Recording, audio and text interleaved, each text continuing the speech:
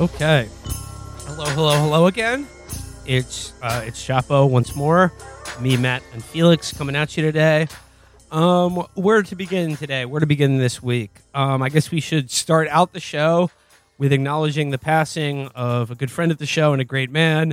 I am referring, of course, to John McAfee, who has quantum suicided into another reality. He's petting pit bulls in heaven, in quantum heaven. What have we said? If you want to change the future, say it with me. You have to kill yourself. You have to kill yourself. Quantumly, not normally. In order to kill the past, you have to kill yourself. Dead of an apparent suicide in a Spanish jail on the same day he was going to be extradited to the United States.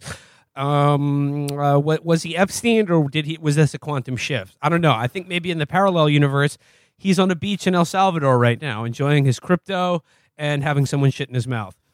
He's there with Fawn Hall, full penetration. Yep. No, he is the loop jumper.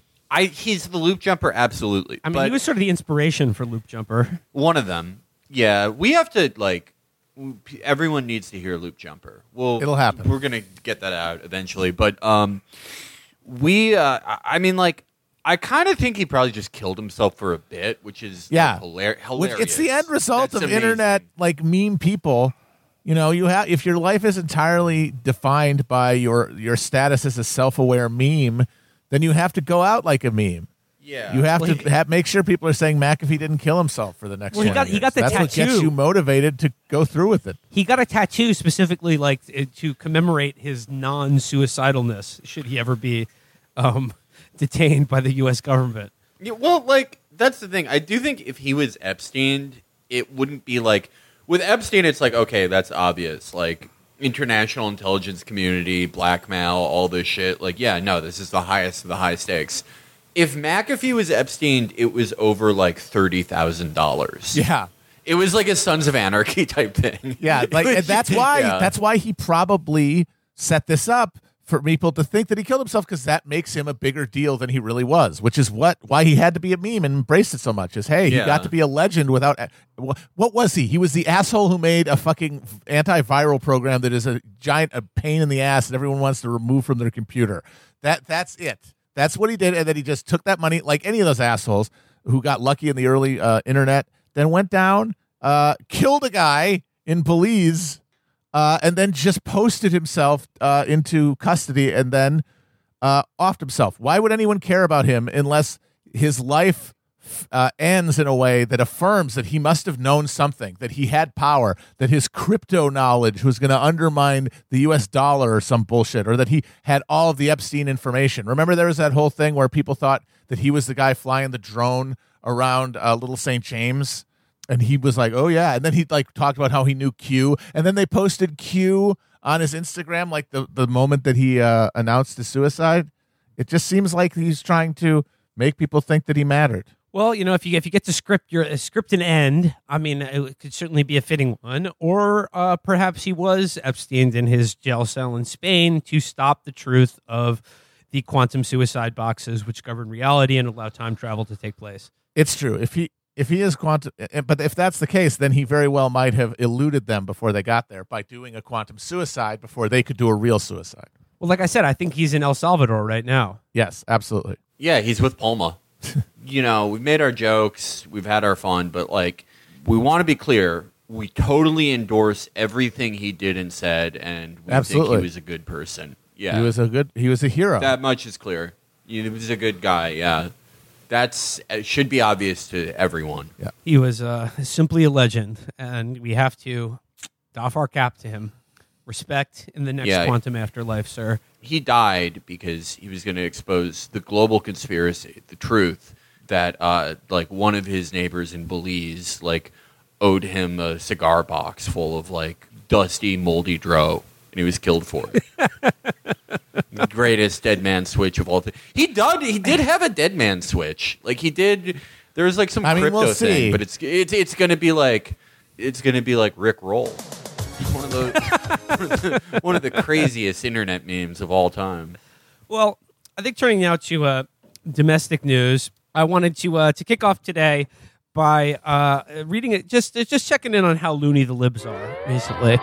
And, of course, if it's Looney Libs, it's got to be Slate.com. I mean, we covered the dog killing, but we should perhaps cover the not Supreme Court justice retiring. I mean, if some of these people could, let's just say, behaviorally shifted off the bench, it would be to everyone's benefit. And now you'll remember back in Obama's second term, Slate.com, Emily Bazelon wrote a column titled "Stop Telling Justice Ginsburg to Retire." We all know how that turned out. But wouldn't you know it, the Slate.com legal minds are back at it again with Dahlia Lithwick. Her current column is "Stop Telling Justice Breyer to Retire." Not only is it counterproductive, but it misses the point. So this is virtually the identical article to the one that they wrote before about Justice Ginsburg, but they're back at it again about Justice Breyer. What do you think could account for this? I mean, we'll get into the article, but the idea to keep in mind here is like they can't possibly be this stupid, and they're not. So like there's something deeper going on here. So let's just go into it. She says, "We're at the peak of the effort to drive Justice Stephen Breyer screaming from the Supreme Court. The 82-year-old jurist is being lobbied by progressive academics, berated by progressive groups, and hounded by liberal activists. He's being prodded, parodied, psychoanalyzed, and politicked. The aggregated effect of this will be either that he steps down in the coming weeks or that he does not. This is what the grant of Article 3 life tenure offers to a man. The ability to do precisely what he decides to do with no amount of political pressure sufficing to change that." I mean, all the Supreme Court justices are being parodied at this point. She goes here, "I tend to be of the view expressed by Noah Feldman several months ago that pressing Breyer to step aside is affirmatively and aggressively counterproductive. The more we politicize the court and its work, the more judges and justices must perform their own neutrality. This isn't just ego or narcissism. It's exactly the kind of institutionalism Breyer has expressed over and over throughout his career.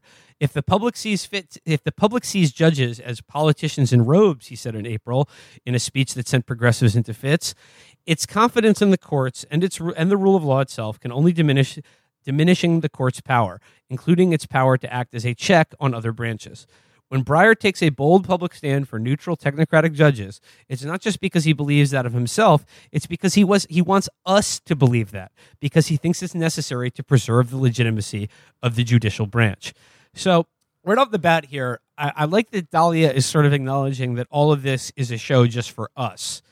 It's about what we think about the court, not about the court itself, and that's really what's important. Yeah, legitimacy, maintaining the legitimacy of the institution. Well, I think like people like this, not necessarily like the broader like left lib to regular libs, but like people like this specifically, like someone who writes for Slate or whatever, who would do this article, like I think they're pretty happy with what the Supreme Court is right now. Like, of course, like during 2016, it was like, oh, you don't like Hillary? Well, suck it up. The courts are more important. But it's like what they are now after 4 years of Trump and every appointment. It's like fine for what they are, because it's like there's clearly some type of understanding with the Supreme Court where it's like, okay, we're not going to like go insane and do everything that, you know, people, liberal pressure groups warned about us doing. Like, we're not just going to instantly overturn Roe v. Wade. I mean, that's not really important because abortion's like practically illegal for people all over the country anyway.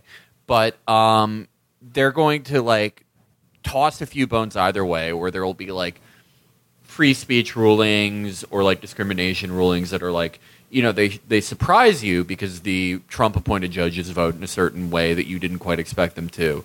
And then there will be something like, every justice but Sotomayor votes that, like, Nestle can have slaves. Yeah, that just happened in the Supreme Court. And, like, but, like, if it's operating as this sort of, like, autonomous thing where there's this understanding between them and it exists to lend the idea that there's still, like, a legitimate institution that isn't tethered to either party necessarily, I mean, if you want to keep this thing going, that's what you'd want. You couldn't be happier with the Roberts Court. Well, you know, I'm going to give Dahlia credit here and say that she's not actually just secretly trying to keep the court the way it is.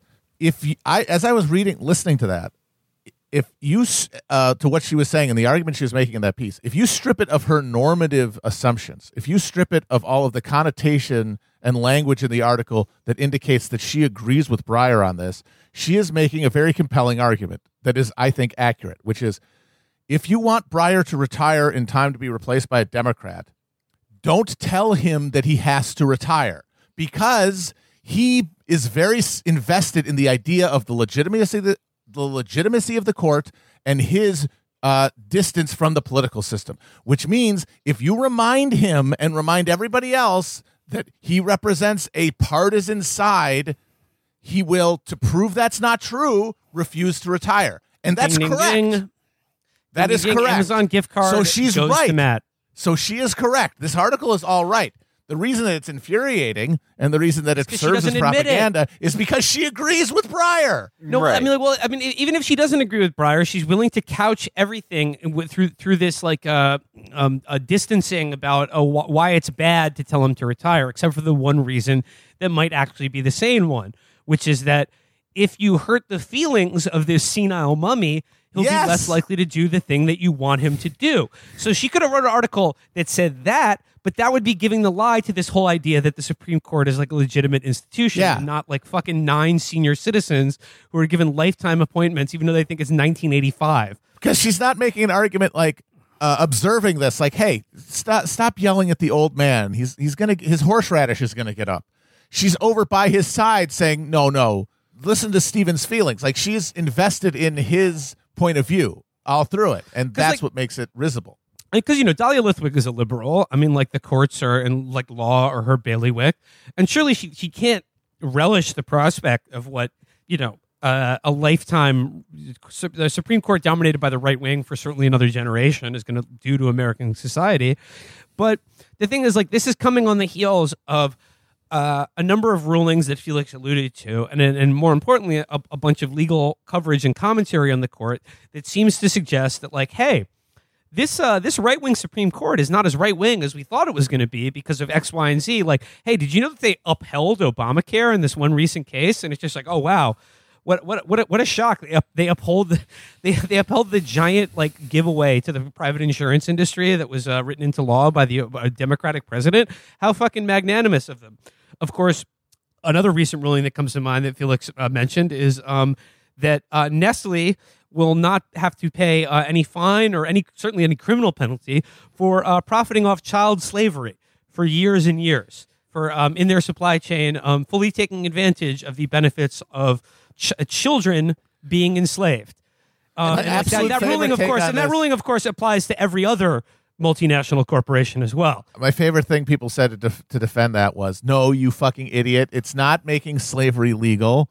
It's not saying Nestle can have slaves. It's saying that Nestle can't be held financially responsible for what its contractors in other countries do to get the stuff they pay for, which means if that's legal, then slavery has been legalized. That's it. If there's no penalty for buying slave-produced products, then they will buy slave-produced products. They have to. They'll get fired if they don't. I am not a slave owner. I simply told my contractors to find a way to bring labor costs down to zero. Yes. Yeah, exactly. And I believe the argument advanced in the Supreme Court, or like another defense of this, is they said, look, the company that produced Zyklon B wasn't sued after the war for how their product was used. And you know what? Like, that's funny because like it was really a delousing agent, and I don't think the people who made it intended it for it to be used as an instrument of genocide. But I mean, like the Zyklon B manufacturers would have a better legal case that they're not held legally liable than fucking Nestle, who knowingly profited from child labor. Unlike, let's say they created a chocolate product that only killed a certain race of people. Yeah, I think like the most like alarmist take you can get on this is that I saw a few times was this is a blueprint for every company to have slavery, and it's like I can definitely see that in some realm of possibility, but I think it's more like as it's going to exist now, it's like, yeah, no, just like they're going to keep doing what they're doing where they have effective slave labor in all these countries that we never fucking think about. And as long as Cargill or Nestle is like not on the books being like, hey, hire, enslave these people to get us the resources we need to make our product. As long as someone else is doing that, they can still reap the profit from it. And that's totally legal. Another Supreme Court decision this week made it illegal for labor organizers to enter farms to talk to farm workers. And this goes back to like, Cesar Chavez or whatever. They overturned a precedent that allowed labor organizing on farms. So again, like this, of course, is largely unnoticed or unremarked upon by most of the liberals who cover the Supreme Court because it's not really the issues they care about, and they can point to other issues and be like, "Hey, it's actually, Kavanaugh, Barrett, and Roberts represent the new moderate wing of the Supreme Court." Because of the way they voted on these X cases. This is what a moderate is. Like, there have to be wings, no matter what the composition is. There has to be wings of the fucking court. So yeah, they're the new moderate wing. Awesome. And this is what it means to be a moderate in America. Yes. You think it's magnanimous to allow people to pay $4,000 a month for coverage that doesn't work on the PlayStation Network. And also, any American company with a market cap past $5 billion can have slaves. That's the moderate position in America. As long as it's in a country that people never think about, whatever. In the United States, today's moderate is always yesterday's frothing at the mouth maniac. Yeah, that's the only direction it goes. That's the only pedigree of moderation is former extremism. Well, I mean, the article gets more revealing about what's going on here, so let's just continue. She says, his need for judicial neutrality is existential, which is why browbeating him about the fact that he is idealistic, naive, or playing straight into Mitch McConnell's cynical Montgomery Burns hands really is akin to getting the Easter Bunny or the Tooth Fairy in a headlock and demanding that they admit that they aren't real. I'm just going to read this again here because she name-checks 3 totally fictional characters, one on a TV show for children that adults also enjoy, and 2 that are just straight-up stories for babies. So she says, because it's made up. She knows that. She goes, browbeating him about the fact that he is idealistic, naive, or playing straight into Mitch McConnell's cynical Montgomery Burns rubbing hands really is akin to getting the Easter Bunny or the Tooth Fairy in a headlock and demanding they admit they aren't real. I mean, Matt, once again, you're right. Like the useful thing that she's performing here is basically admitting that these are all stories for babies, and that you're the baby. Yes, and that Breyer, the whole point of these lifetime appointments is to get people in a position where they can make purely selfish decisions, bereft of any political influence. And for an institutional liberal like Breyer, who has spent 70 years in the fucking Aramco food dehydrator, the spiritual desiccator of government and politics and fucking the legal system and the process of judicial review, has been turned into a fucking piece of beef jerky composed entirely of commitment, spiritual investment in these institutions. And he is only going to do what he thinks will keep them strong, especially in what he sees as assault on their foundational validity. And so his position, hey, I'm 81. I can do what I want to do. There's literally nothing you can do to stop me. Oh, you're going to write articles. What is that? Why do I give a shit? You're going to fucking send tweets at me? Bitch, I'm not on Twitter. I can fucking do what I want. And then they're going to do what they want. And that's what these people want at the expense of everything else. And all of the actual policy goals we're supposed to care about is maintenance of the institutional legitimacy underlying it. That's the only thing that they really care about. Outcomes are secondary. Even if the outcomes are universal monstrosity, as long as the forms are observed, that they feel that those outcomes are legitimate. Stephen Breyer, you're about to get a dude's rock ratio if you don't retire. Matt, the xenomorph of institutionalism must be preserved at all costs. All other considerations secondary, crew/country expendable. Absolutely. I admire its purity. Another testament to Stephen Breyer's commitment to institutionalism is that he was a fact checker for the Warren Commission. They got this all screwed up. Let me just get the old eraser in here. That's like when you see somebody on Twitter and they're like, hot take. If a writer puts sex scenes in a movie, it's like he's sexually assaulting the audience, and then they have like pre-WGA in their thing, in their bio. It's like, oh, this is part of the audition. So she continues here. And while Adam Cohen is certainly right that Breyer's magical thinking about the grave neutrality of the court is part of the reason the court as an institution can be so blind to reality, the notion that Breyer might come around on that point or be persuaded by its repetition in the press or in public spaces around D.C. strikes me as its own piece of naivete. No lifelong public servant wants to be reminded that their institutional aspirations are a joke, or that their institution has morphed into a joke, or that they value the values they prize of civil disagreement and working toward compromise make them a chump. To be sure, the values of civil disagreement and working towards compromise are likely now as dead at the high court as they are in the Senate. But Breyer, like Joe Manchin, is very unlikely to be moved by being lectured about silly defunct institutional idealism. And it's at least possible, if not likely, that both of them will be inclined to double down on the idealism in the face of mass mockery rather than to give it up. See, that's to Matt's original point that she's being explicit about right now. But I want to make 2 points here about this. The first is the idea that no lifelong public servant likes to be made fun of or feel like they're a chump. It's like, okay, I know you may be concerned about whether Nestle can own slaves, whether you can vote in the future, or join a union or drink non-poison drinking water. But have you considered the feelings of one 80-year-old man? Well, that's what's infuriating about this is like, no. He's not the chump. We are. Exactly. It's the same thing with this like line of criticism about Democrats, where it's like, they're pussies. Like they're, we hate them because they're pussies. It's like, no, you're the pussy. You're the pussy because you think that and you still fucking vote for them. You still fucking give them money. You still defend them whenever it really comes down to the wire. With this, it's like, yeah, you could like portray Breyer as a chump for believing these things, but it's like, no, really, you are. You're the chump because you're the one who was invested in his like internal monologue. You're the one invested in his emotional affect. You're supposed to care about an 80-year-old's whims. You literally imagine your future is in his wrinkled hands. How does that not make you the fucking loser? Because this guy, we say, oh, they care more about this old man's feelings. This old man's feelings actually matter. None of ours do. His actually fucking matter. And I do think it's interesting that the last two Supreme Court justices to operate out of a obvious institution or obvious ideological loyalty to the Democratic Party were both Republican appointees. Both John Paul Stevens and before him David Souter, when they got a Democratic president, they checked out. Souter pulled the pin like 4 months after Obama got inaugurated. Yeah. Part of that is because he hated being a Supreme Court justice, but he also didn't care if it looked partisan.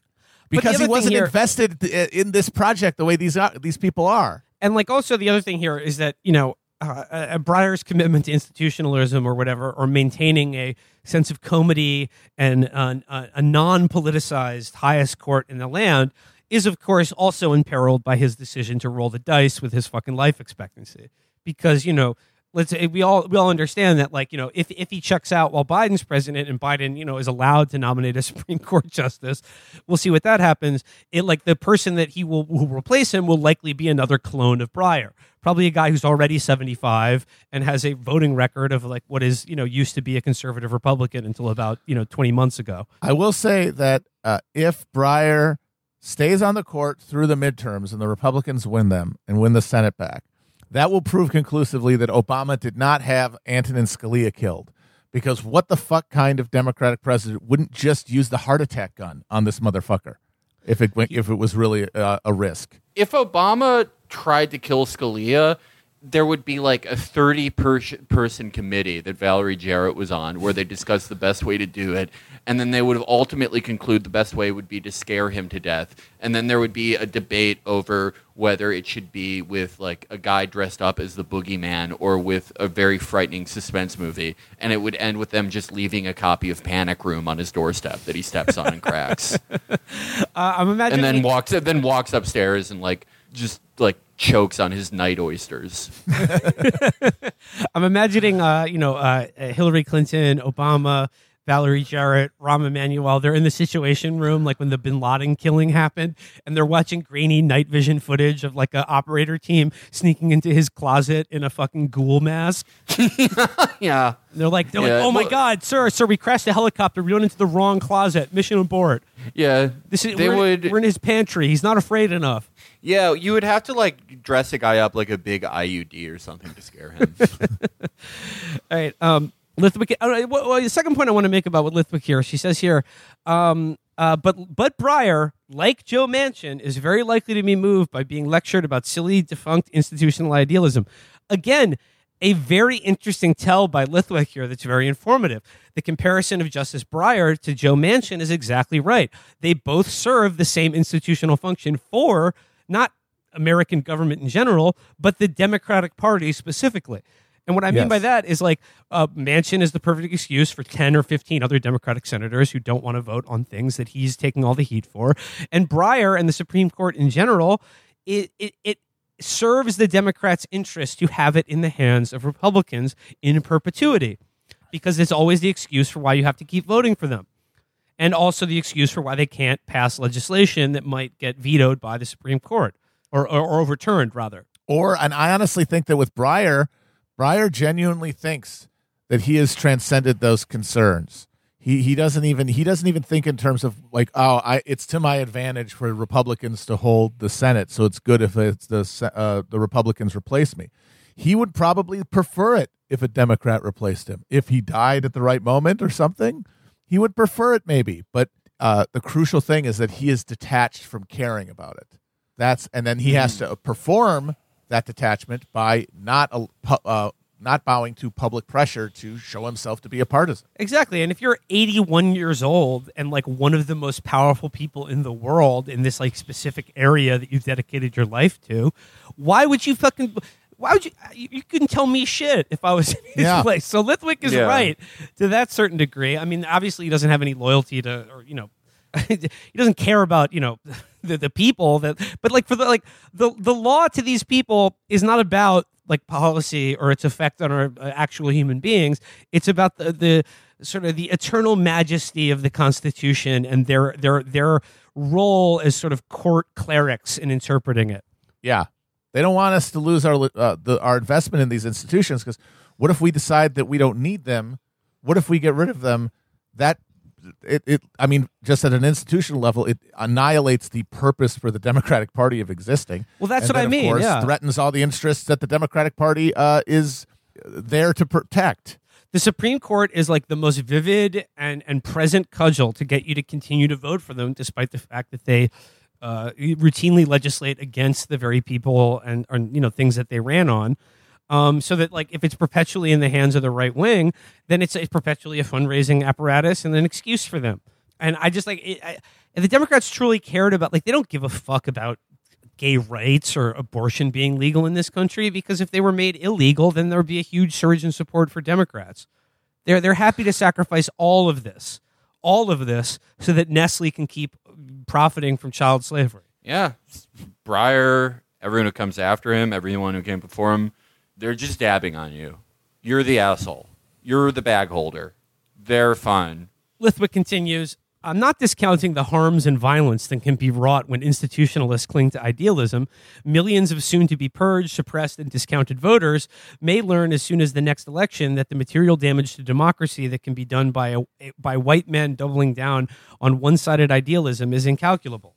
So what is to be done about the fact that Mitch McConnell very clearly counts on and indeed extravagantly exploits the seemingly naive institutionalism of Democrats who keep arguing that a return to old norms is possible and desirable?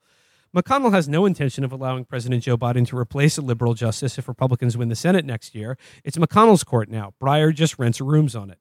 The alternative to asking a man to publicly renounce his institutional dreams and ideals is to do something bolder than making this fracas about a single seat.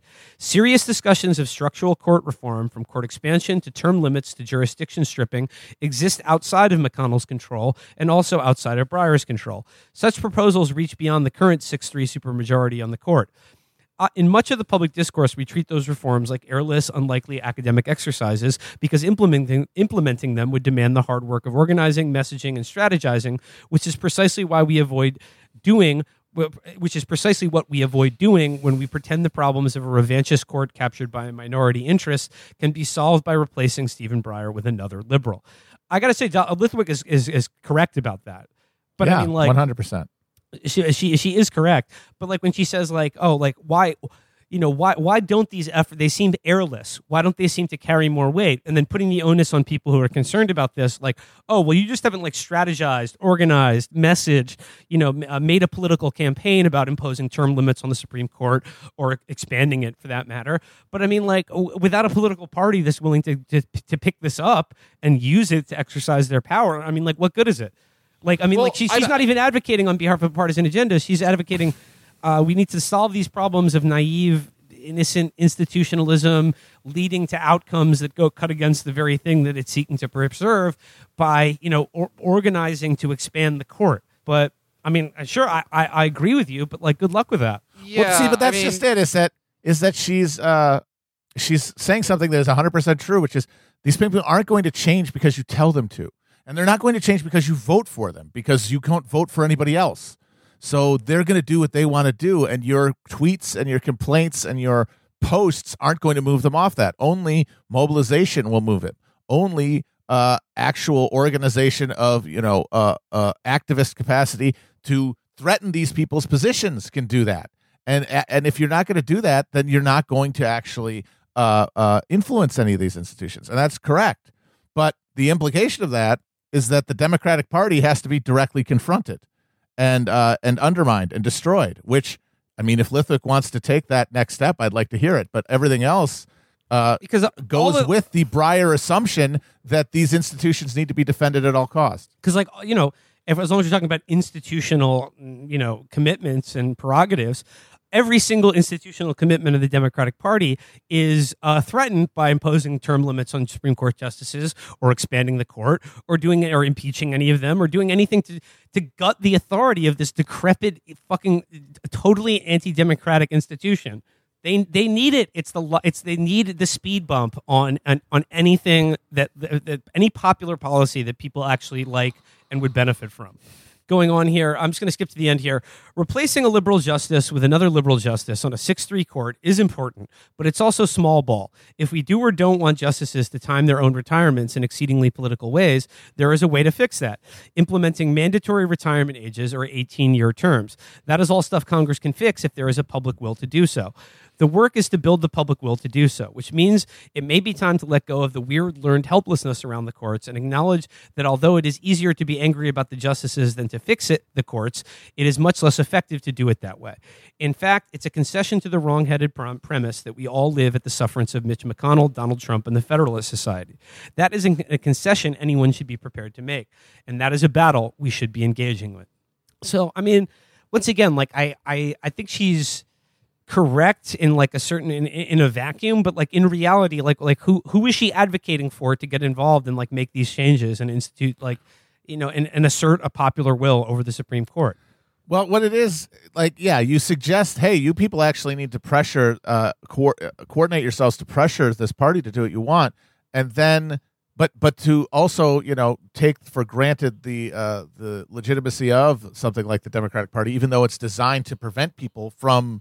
It's like, it's not just waiting to be moved. It is actively preventing people from organizing to move it.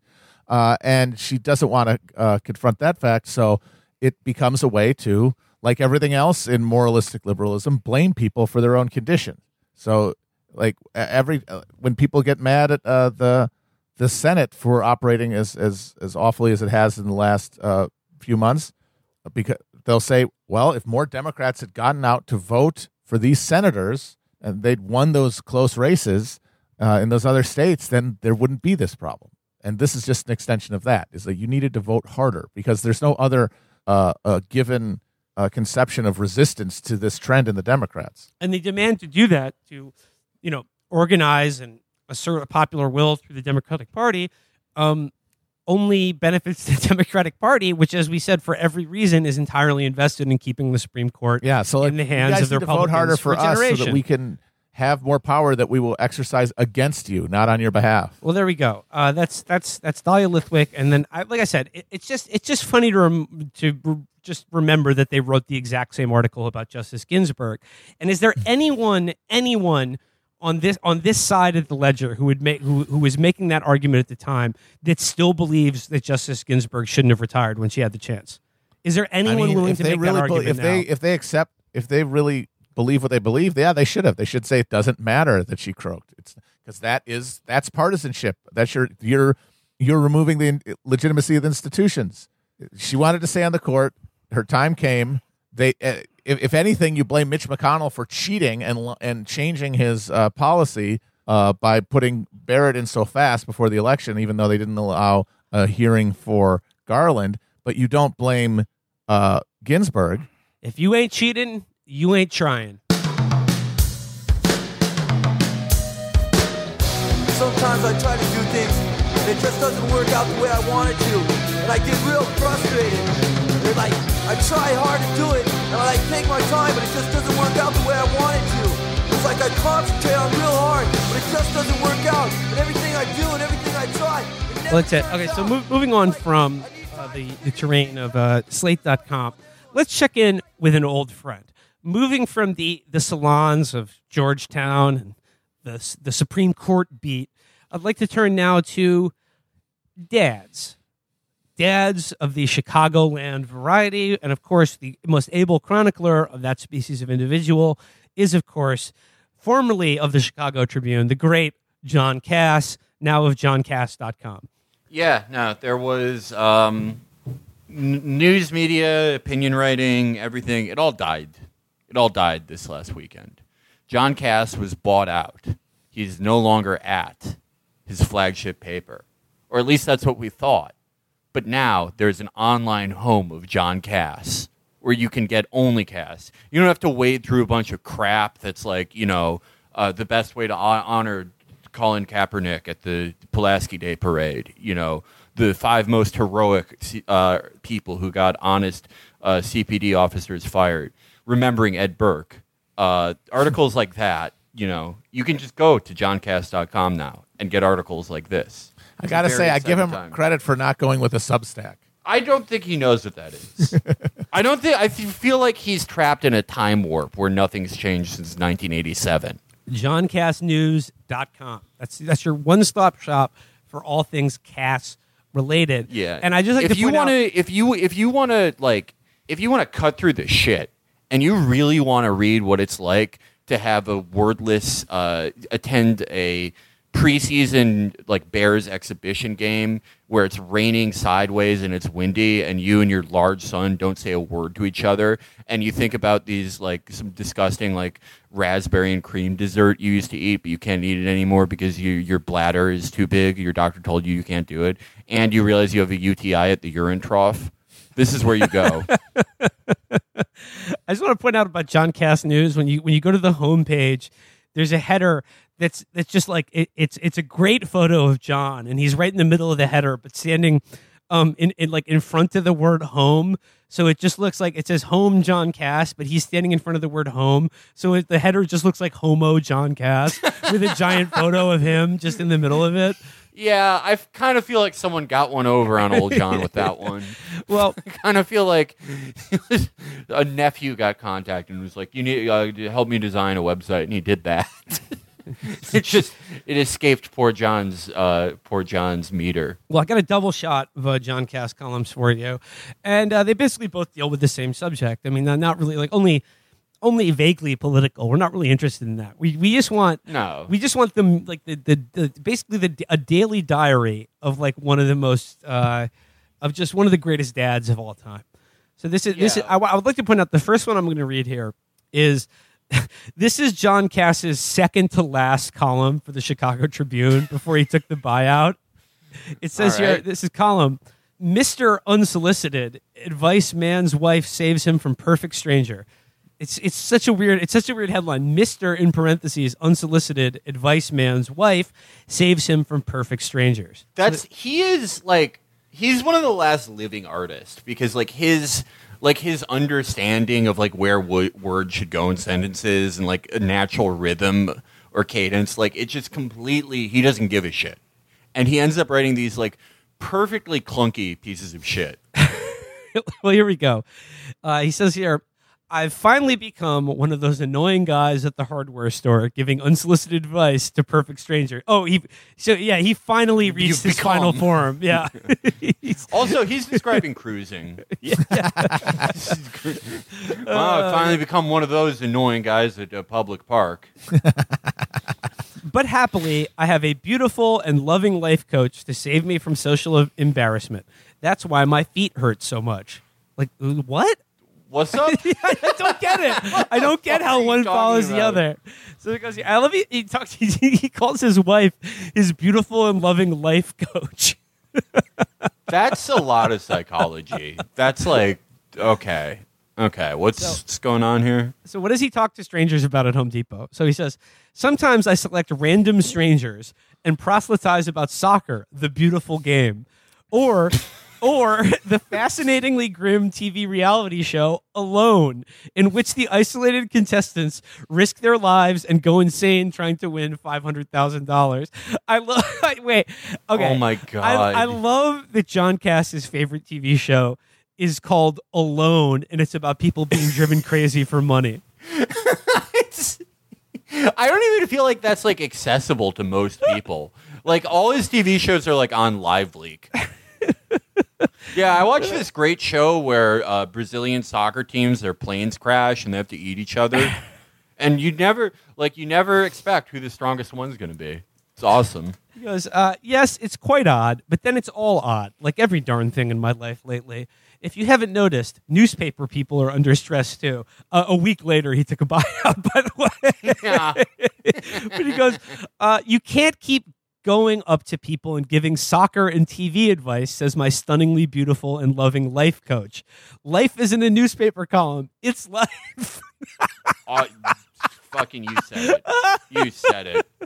He's like, just like it's the long-suffering life coach, my long-suffering the old ball and chain who gives me advice and keeps me from annoying strangers. She's at it again. She said, you can't just talk to random people about soccer and the reality TV show Alone. She goes, oh, really? A newspaper column isn't life? We paid off our mortgage and now you tell me? My wife, a.k.a. life coach, is the reason my feet hurt. This is the fourth time he's referred to his beautiful and stunning life coach, but he's letting you in on the joke now. I'm actually talking about my wife in case you hadn't picked that up already.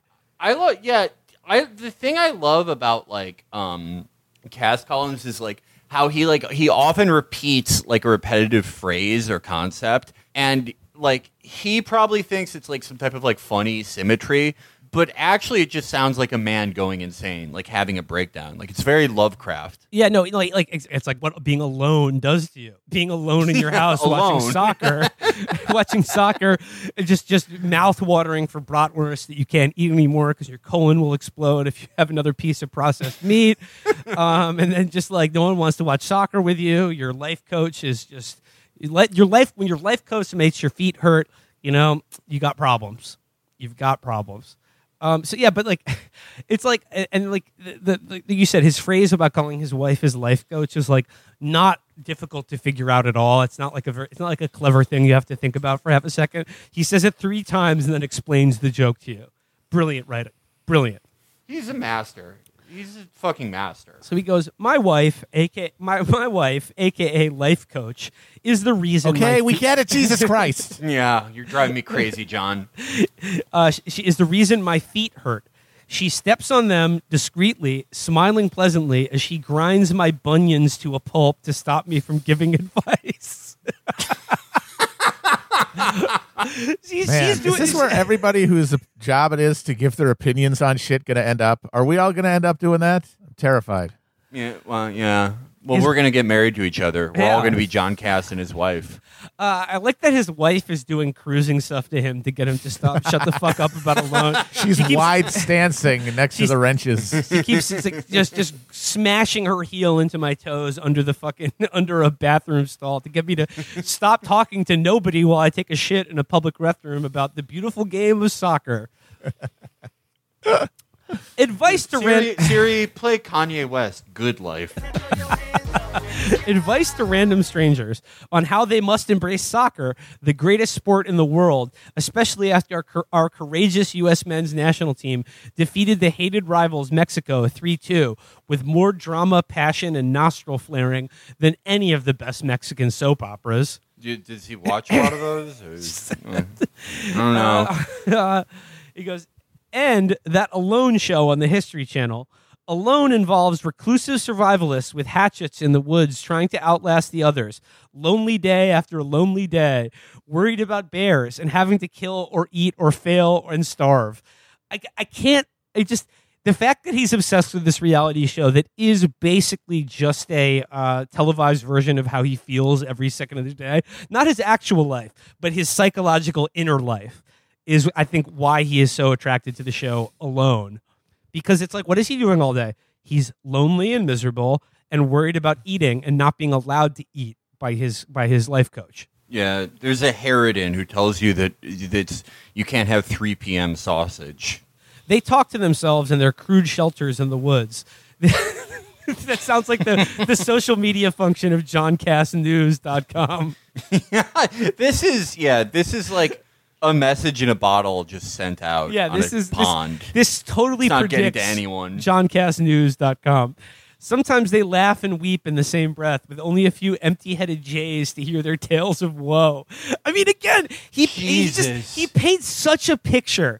It's just a psychological landscape that he's describing and that he inhabits is so absolutely bleak. He's like a type of artist that like we love, right? Where it's like someone who's a brilliant artist, but not like in the thing they were intending to be. Like Cass like thinks he's like a sort of like Royko-esque, like everyman who has a cool appraisal of what the world's like and is like a little bit cynical, but he truly wants what's best, and he has a very idiosyncratic way of funnily describing the world. But in reality, what this is and like why it's so great is because it's like he's accidentally telling you like how lonely and miserable and scared he is all the time. Yes. He's like too shitty of a writer. Like if he meant to do that, he wouldn't be able to.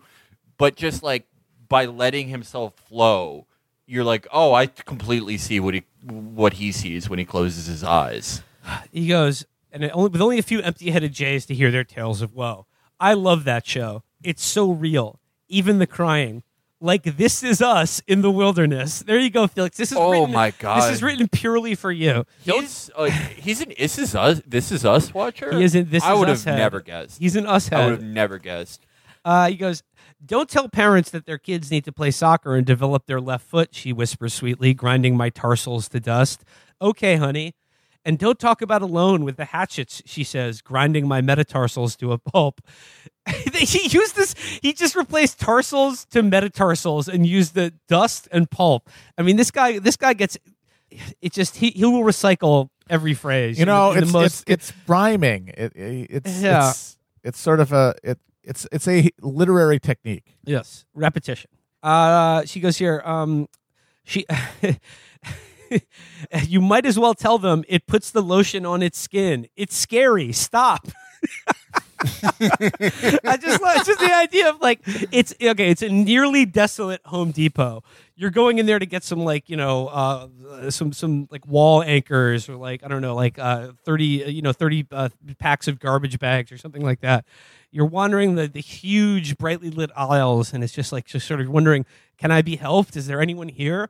Then out of nowhere, John Cass approaches you alone, brandishing a nail gun. And he starts going, you heard about the show with the hatchets where people cry in the wilderness? It's the Simpsons thing where like Homer keeps coming into Bart's room with a knife and a chainsaw. You see my new chainsaw? Bart, you want to see my new chainsaw and hockey mask? Oh, sorry. He goes here, she probably won't talk to me for a day or so after I quote her accurately with the it puts its lotion on the skin business, but she'll come around. She loves me. Though I work for a newspaper undergoing changes, changes that don't include me. I really don't need a psychiatrist. I have a podiatrist, Dr. Mike Burns, the podiatrist to the stars. And after I type this one out, I'll call for an emergency appointment. I just love that he's name-checking his podiatrist that he has on speed dial. He's in and out of the office every week getting bunions sanded off his feet. Oh, my God. A guy who's putting on a welding mask to saw down the sausage skin that's piled up on his fucking big toe. Jesus Christ. He's like, my wife won't talk to me for a day or two after I embarrass her at the Home Depot, but my podiatrist is always there when I need a friend because I always have feet problems to talk to him about. Beautiful. My life coach may have dominion when we're out running errands. What the fuck are you talking about? My life coach may have dominion when we're out running errands, but now I'm writing my column and my feet are safely under my desk with Zeus the Wonder Dog where he and they belong. I can't very well talk about politics with strangers. They might take offense. If they ask me, say, about former Chicago Alderman Danny Solis on that wire for the feds, I just nod and say, let's see what happens. But I can't discuss with them Danny's penchant for massage parlors. I'll save that for another column. Are you familiar with Danny Solis and the story he's talking about, Felix, or is this just Chicago stuff? This is Chicago stuff. Just sight unseen, I'm going to say this guy didn't do anything bad. Okay. And I refuse to discuss recipes in person. Some people still want to talk to me about grilling beer can chicken. It's okay. I still do the chicken that way on rare occasions. But as my progressive friends say, I've evolved. I'm beyond sticking a beer can up a chicken's behind. Now I'm an Italian chicken under the bricks man. And if you want the recipe, you'll have to find it on the Chicago Way podcast. Talking sports is safe. Talking TV is safe. There was a lot of talking in that U.S.-Mexico game played in Denver. The fans of the Mexican national team, El Tri, talked and threw bottles at the American players, and some offered slurs about the goalkeeper's sexuality. But when things were going their way and Mexico was winning, they shouted, "Ole, ole," as is their wont. It was getting tiresome. Later in the game, when the U.S. Shut the fuck up! This is so boring! This is so boring! He's doing it. He can't do it to people in the Home Depot, so he's just doing it to his readers. I'm fucking losing my mind. Where's his life coach? Shut the fuck up about this U.S.-Mexico game, dude! I don't give a shit that you're... Even if you care about soccer, the Euro Cup is going on. That's real fucking football, not this bullshit exhibition match. Jesus Christ. I'm sorry, I rarely bump into these things, but this is like the brain-firing ramblings of a dying man. No, yeah, that's what he's been doing for like 30 years. And like, this is amazing because it's like you have this thing that you like voluntarily pick to read always with Cass, at least with like us, and you're like excited to read it because he's so loathsome. But it's like his prose is such that like you feel like you're being assaulted. You feel like you're being cornered with him, like he's sticking a fucking 38 in your gut and telling you this. Oh God! It's like being held up by an advice column. Yeah. It's insane. It's insane. Like he's an artist. He's an artist. Like if he intended for people to like feel this way, I would be like, yeah, he deserves like not a Pulitzer, he just deserves the Nobel Prize. Yeah, it's the literary equivalent of Andy Warhol's Empire. Yeah, just 23 hours of the front of the Empire State Building, and you just keep reading it. Incredible. Okay, well, I'm going to keep reading. And what can I tell you about Alone? Watch it. It's much more soothing than being barked at by political dogs on TV. And you can have snacks while they starve. Contestants in this season are dropped into the wilderness of the Grizzly Mountain in northern Canada and can bring only 10 items with them. They must build shelters. They are given bear spray, but no guns. They see bears, wolves, mountain lions. If they can't catch or forage food, they go hungry. Many suffer what's called drop shock when they realize just how alone they are. Then the talking begins. The ones who talk the most are usually the first to tap out. Aristotle once said that the only creatures who should live alone are the gods and animals. But he didn't have the hardware store or cable. That's John Cass, everybody. There's a lot there. I want to point out, you can eat snacks while they starve. That is that is such a good fucking piece of writing. God damn it. He's like, yeah, you like... like you can only get him to like replicate this if it's like he's had another like awful week where he's just shuffling around places with like a little bit of urine in the tip of his cock that he can't shake out, and like just has some like sort of after grease on his fingers and mouth, and he's just shuffling around like trying to suck strangers into his whirlpool of misery, and his wife is yelling at him. But it's like if you could just make these on command like this, it would be like, okay, this is the best writer of our generation. He's the best. He's a genius. Okay, so that was merely John Cass Part 1. Let's go now to John Cass post leaving the Chicago Tribune. This is his Father's Day piece that's up on johncassnews.com. So this is Cass unfiltered. This is yes. I mean, can you the article I just read presumably was edited at the Chicago Tribune. Presumably he has an editor who saw that column and was like, yeah, whatever, you're going to be fired. You're going to be bought out in a week anyway. Just put that out there. But now this is Cass purely unfiltered. This is up on johncassnews.com. What do we teach our children on Father's Day? So like this is another really big topic for John is the role of the dad in today's life. And by that he means what is there for me to do? Why doesn't anyone like me or talk to me? Okay. Happy Father's Day, my friends. I'm still getting used to johncassnews.com, learning how to use this platform. It is very much like moving into a new home. Where's the kitchen? The Chicago Way podcast will be up today. Jeff Carlin turned the tables and interviewed me about all that happened at the Tribune, about my last column and how things began. Media friends are inviting me on their shows to talk about it, from Tom Bevan to Dan Proft and Tom Serafin's Crisis Cast and many others. Let's see what happened. Watch out. I think you dropped a bunch of big names there, John. Tom Bevan, Dan Proft, and Tom Serafin's Crisis Cast. Let's see what happens. You're killing it with all your subscriptions to my new adventure. I'm overwhelmed by the many thousands who have already subscribed to johncassnews.com via email. There's always room for more. But here we are on Father's Day, and when I'm writing on a Sunday, I usually don't write a column about leaving my job. I write a Father's Day column. So here's a new one for johncassnews.com. Okay, this is the subhead to his Father's Day column. The burning of the cargo shorts on Father's Day. There is a Father's Day photo of my sons and me at the beach, looking out at the horizon. My goddaughter Leah took the photo. That memory is one of the great treasures of my life. Was it taken on Father's Day or after? I don't recall. But I do think it speaks to everything about being a father with the children looking out into the future. What do we teach them? What tools do we give them to survive in the world, spiritually and physically? I think one of the most important is confidence. The confidence to try new things. The confidence to clearly assess a situation and change course without regrets and never bend the knee. The confidence to see the limitations ahead, yes, and the dangers. But life is about risk, and there are possibilities out there. In a way, this is why I made the move. That is why I'm doing all this, to show them what can be done.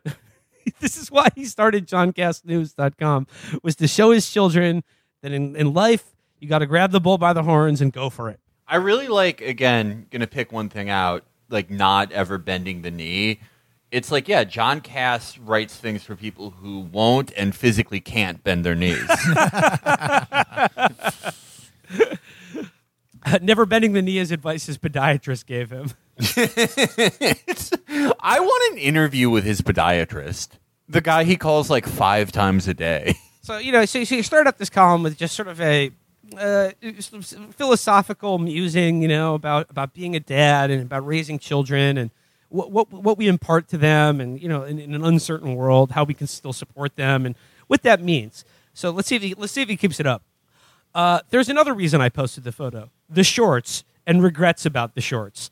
If you're a dad, then today is Father's Day, which means the dad is to be presented with gifts as part of the ritual celebration of love. Unfortunately, there is a horrid ritual too for many. The meek acceptance of the bleeping casual shorts, the way the father may wear when going outside in public, because the family hates his cargo shorts. She hates them. The boys hate them. They're so old. And it seems he must rid himself of the cargo shorts, perhaps burn them in a ceremonial fire in the backyard, and accept the new bleeping casual shorts. They're slimming, she'll say. They look better than the old cargo shorts, the boys will say. They make you look younger, they all say. They'll be taken aback by his scowl as if he'd give two figs about looking younger.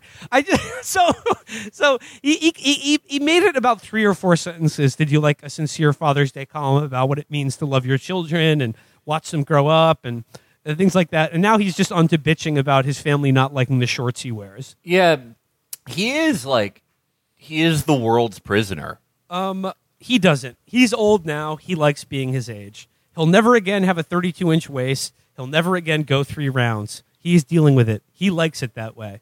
Today, he's about as old as the terribly old ones in the bad post-apocalyptic sci-fi novels he read as a boy. So, wow, John Cass is an H.P. Lovecraft fan. Yeah, no. Just, wow. He's like an H.P. Lovecraft protagonist, kind of. H.P. Lovecraft was like a little too liberal on race for John. A little too much of a bleeding heart. He's not as old as the terrible old ones in the bad post-apocalyptic sci-fi novels he read as a boy. I mean, again, John Cass, he has to get in a dig at H.P. Lovecraft for saying he's bad. I mean, to be fair, he didn't quite channel the sort of malevolent and sort of ambient madness of the human condition quite as well as John does. But, you know, he's no slouch either. John, they both deal with an uncaring universe, definitely. But read more. Cass actually experimented with sort of horror sci-fi, and he wrote a tribute to H.P. Lovecraft about his own life. It was called Tallow over Innsmouth. It's just the next column at johncassnews.com. Yeah. In light of my boyhood... It's about a town where they don't use meat-derived gravy anymore, and it's horrifying. And John goes on a mass shooting and kills all of them. Let's just say I hope... There's no supernatural stuff. So John name-checks Zeus the Wonder Dog in many of his columns, curled up at his feet. I'll just put it this way. I hope John doesn't adopt a cat anytime soon.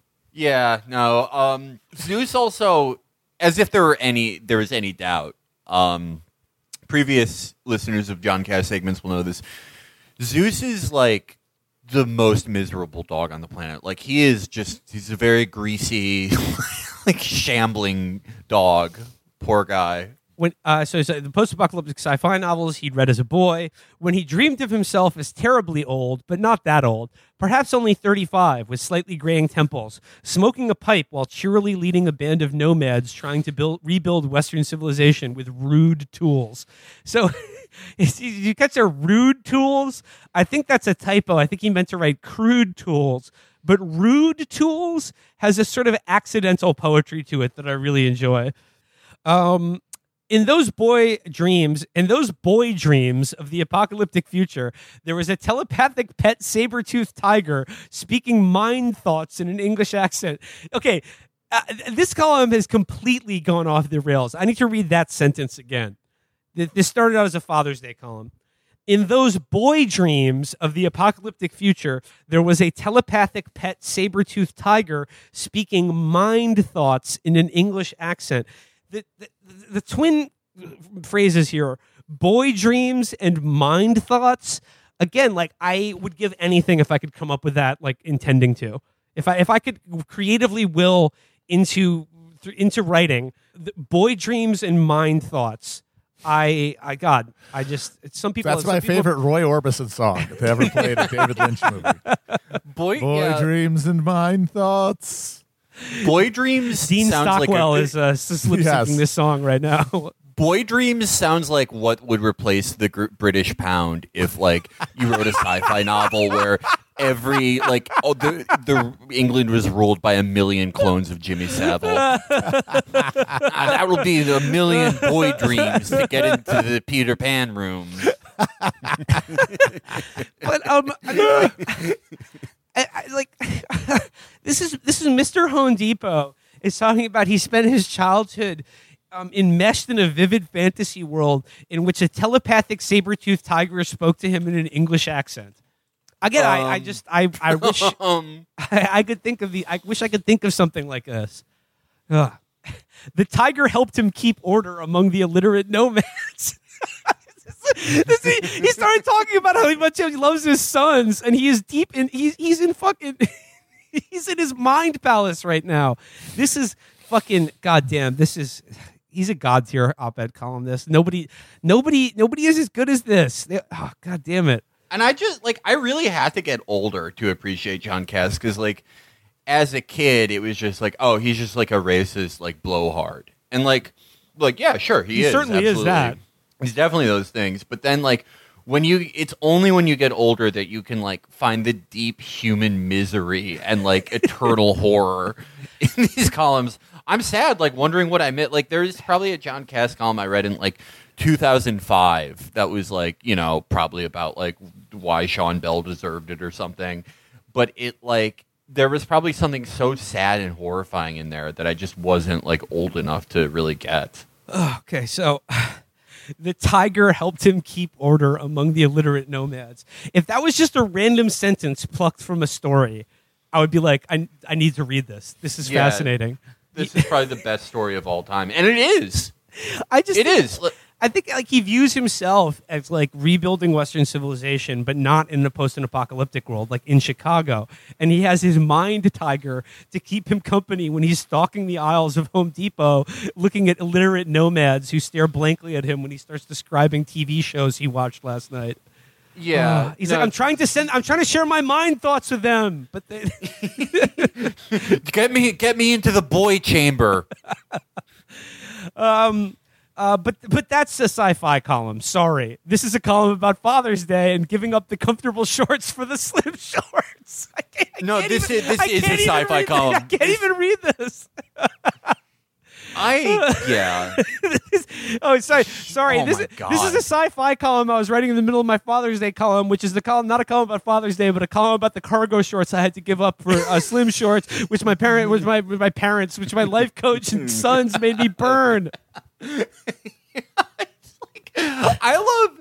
I just like going back to this shorts thing. Like, he's so far away with it. He's gone down his own like tunnel of misery, and it's like you forget the way this column began is like the way that these columns all begin, where you think it's just like sort of bullshit, like slice of life writing with just like the world's shittiest repeated jokes. Yeah. So he goes here. I had to do it last year, said a friend of mine. Gave up the cargo shorts. The family wanted it that way. Did you burn them in the ceremonial fire? No, he said. I just put the new ones on. The old ones disappeared somewhere. This is Lovecraft. This is, oh my God. Burning them in the ceremonial fire. It's like Dark Souls, Felix. You should relate to this. Yeah, no, John Kass is hollowed. Yes, he is. He died too many times. He's died in all his dreams, and he's lost. How do people go? You know, hollowing in Dark Souls, it happens because people lose purpose in their life. The undead loses purpose and life, and so they just go insane. And that's what's happening to him. He loses a little bit more purpose every day. Well, yeah, especially now that he's gotten basically retired from the Chicago Tribune. So he goes, they really took him to the glue factory. He thought Sunday would be easy. Just take the gifts, pretend they were exactly what he wanted, grill some steaks, in parentheses, blue cheese butter, and salmon, in parentheses, lemon herb butter, then sit down to watch sports on TV. Oh my God. I just want the blue cheese butter. I want to watch sports with the psychic tiger that communicates mind thoughts to me, and I want all the old ones to disappear. Later, yeah. Oh my God! Like, it's like I'm probably gonna subscribe to this. I might have like. to. I think like just as Honestly, a business expense, we should. But it's like, yeah, I'm subscribing to this. I don't know if I fully believe him when he says he has thousands of subscribers, but it's like I kind of like. You don't understand like how awful people in Chicago are. Like people in Chicago are like so terrible that like I could see like 10,000 of them being like, yeah, this is good. I want to pay directly to the guy to read this crap. So I mean, like, and now we're getting into another major Kass obsession, which is not being able to eat things like blue cheese butter. He says later, perhaps a fine Maduro cigar. Perhaps he'll sneak a slice of banana cream pie. She denies him pie these days, but his intelligence network has informed him that the pie will indeed be offered. She denies him pie these days. Again, another sentence that's like a diamond bullet fired into my forehead. She denies him pie these days. She denies him pie these days. I mean, it's just like it's like something Horatio Higgins says to Eliza Doolittle. It's to get her to speak English better. But like it's so imbued with layers of meaning and consequence. Yeah, it's here. like it's like if like a fucking Cormac McCarthy book just took place in a guy's like basement man cave. Yes. Like they didn't go anywhere, but it still has the same like haunting prose. See the John. He is large. He wants the butter for his pies. She denies him pies these days. Oh my god! Like she is dancing. She is dancing. She denies him pies these days. Please, me and my son just want to make it to the hot dog cart one day. Sometimes the lamb goes to Home Depot. Sometimes they cry. Sometimes the wolf comes. I know this isn't very likely, like given his habits. I hope he lives like another 30 years and writes for all of them. Oh, come on. Of course he's going to live another 30 years. He's another Trump guy. Like, it's just none of these guys like live forever. There is no artery blockage like too great for them to not power through. But it's just like every article has a new health problem. Like ones that I like now, a frequent cast reader, ones that I didn't even know he had. It's like it's like Dragon Ball Z. You need like a previously on because it'll be like as you guys know, I have the condition known as like pate skull. He has the Monty Burns syndrome though. All of the diseases cancel each other out. He'll live forever. That's true. What an art what an artist. Okay, deserve's got nothing to do with it. He's not he doesn't deserve a 6-figure income from people subscribing to JohnCast.com as a person. He seems like an awful guy, always has. As an artist, though, absolutely. You can separate as an artist, the man he deserves from the art. Millions of dollars. Yes. Continuing. If he abandons all dignity and whines in the manner of Zeus the Wonder Dog, the notorious mind-bending German short-hair pointer whine that can break the will of the most hardened terrorist, maybe, just maybe, he'll be given a tiny slice. Okay, I gotta play back the way he describes his dog. The notorious mind-bending German short-hair pointer whine that can break the will of the most hardened terrorist. What is his will being broken over? What's the dog? Yeah, what does the dog want from him? Does he want him to take a 44 out to Lover's Lane and start shooting people? He wants him to die. He wants John Cass to let him die. Yeah, it's very gothic. I realize that she denies him buys these days what it really reminded me of. It's like a Nick Cave lyric about a song where a farmer kills his wife with an axe. She denies him pies these days.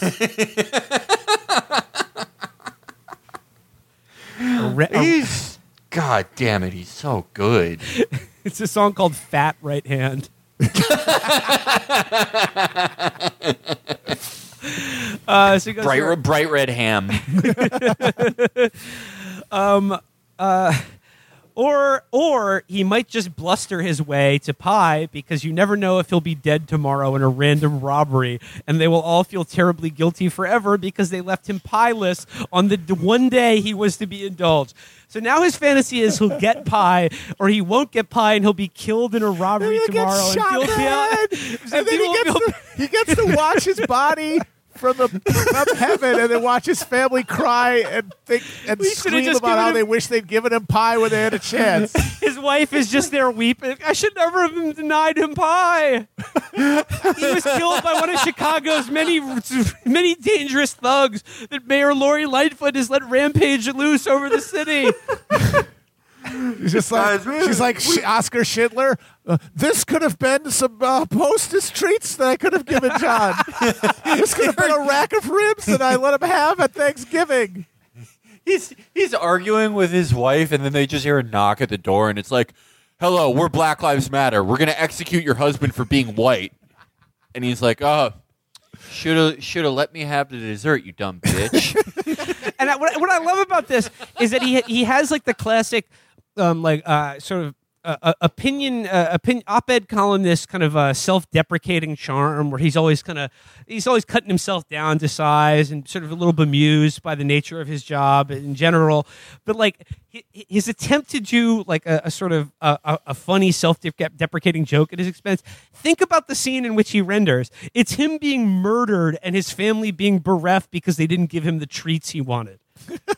Yeah, he's trying to do that like, oh yeah, don't you hate like these little peculiarities of family life, but don't you also love them? But his like relatable things are like, yeah, everyone's on Father's Day when you fantasize about your own death.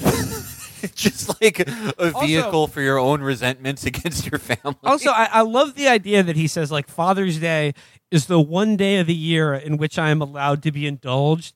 Like his life coach and sons are indulging him every second of the fucking day. I just love it. Like, I love it. Yeah, his attitude. It's I only get one day a year where I get to be a fucking asshole and eat all the food I want. Yeah. Like, he's like a big fat racist Chicago guy, and his only job, his entire like adult life, has just been to write a column where he's like, "You'll never guess what the black guys are up to. Dude, there's just not enough respect in sports. The portion sizes at Wrigley Field aren't big enough." Like, that's all he's like written for the past like 40 years. Like, how could his life be any better for a guy like him? It couldn't be. And that shows the tragedy of our social order. Is that it's designed to give people everything they want, which guarantees that they'll only ever be miserable. Yeah. Like, he's never been happy for a minute, even though he has gotten one of the most blessed lives in human history. Like, top fraction of a % of human experiences, considering what life has been like for people throughout most of history. Just like it is objective a question of like comfort and safety and pleasure and avoidance of pain. Top fraction of a %, miserable. Not like the top fraction of percent in like the time and country he lived in for his specific demographic, but also like everything after that, everything that made up the individual components of his life was like perfect for him. Like, oh, you're like a big gluttonous asshole. Okay, you can live in a city where there's gravy and everything. Okay, fine. Like, oh, you're like a reactionary fucking psycho racist asshole. Okay, here's a column where you could just say like blood and soil shit for 40 years and like make a pretty good living doing it. And he's still like, I put on the cross every day. Yep. Like, yeah. So going on now, he says, now, can we get back to why the cargo shorts must burn? Those slimming shorts are wretched torture devices with small, worthless pockets. Again! He's done it again! Small, worthless pockets is so fucking poetic. That's my favorite Fiona Apple album. Small, worthless pockets. It's great. They're wretched torture devices with small, worthless pockets.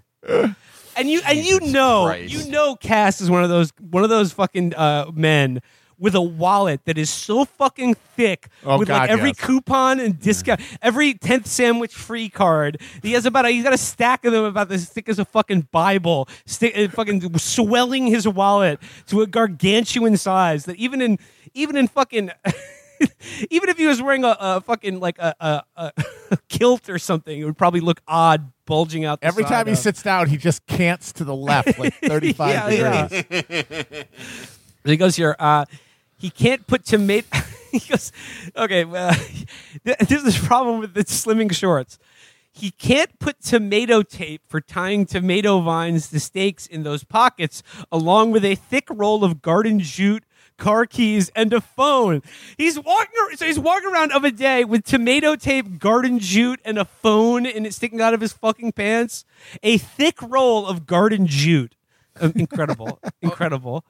He can't put pruning clippers in the other pocket with perhaps a notepad to capture an almost forgotten memory of post-apocalyptic and sarcastic saber-toothed tiger with the telepathic voice of British actor Sean Bean. Wait. So, hold up. I'm gonna read it again. I'm actually gonna read like all of it again. He can't put tomato tape for tying tomato vines to stakes in those pockets, along with he thrusts his fist against the post and still insists he sees the ghosts. Along with a thick roll of garden jute, car keys, and a phone. He can't put pruning clippers in the other pocket with perhaps a notepad to capture an almost forgotten memory of post-apocalyptic and sarcastic saber-toothed tiger with the telepathic voice of British actor Sean Bean. I don't even have anything to say. I just have to. I just gaze in Those in are awe. Dutch Schultz's last words, I think. What Yeah. the fuck? That is. Was anyone editing him One, towards the end of this? Like, what? No. Well, now this is him completely Yeah. unedited. This is just JohnCastNews.com. Zeus the Wonder Dog is his fucking editor. I'm just like, the telepathic tiger with the voice of British actor Sean Bean. One does not simply eat banana pie on Father's Day. Like, what would he even need to like record his psychotic like hallucinations? Like, is he gonna write a sci-fi novel? He should. Yeah, he actually Absolutely. should, yeah. All right. Yeah, if he wrote a sci-fi novel, it would bring back like it would create a new golden age. all right. Here's a Heinlein for our time, I think. Yes. Here's the home stretch. This is the wrap up. He will have his piece of banana cream pie. He will light his fine Maduro cigar. He will bask in the love of his sons and wife. But he will That's not. the other thing that he can't do. It's like, oh yeah, they don't let me eat pie. I can't smoke a cigar. They don't love me. They're all like in the same category. He will bask in the love of his sons and wife. But he will not give up his cargo shorts. He's the dad, all right. And being a dad means you're allowed to have one pair of comfortable shorts in your life. Happy Father's Day. I mean, his entire life has been a pair of comfortable shorts. He's been swaddled in a fucking cargo short his entire life, just suspended between two oak trees in his backyard, just eating the world's longest kielbasa.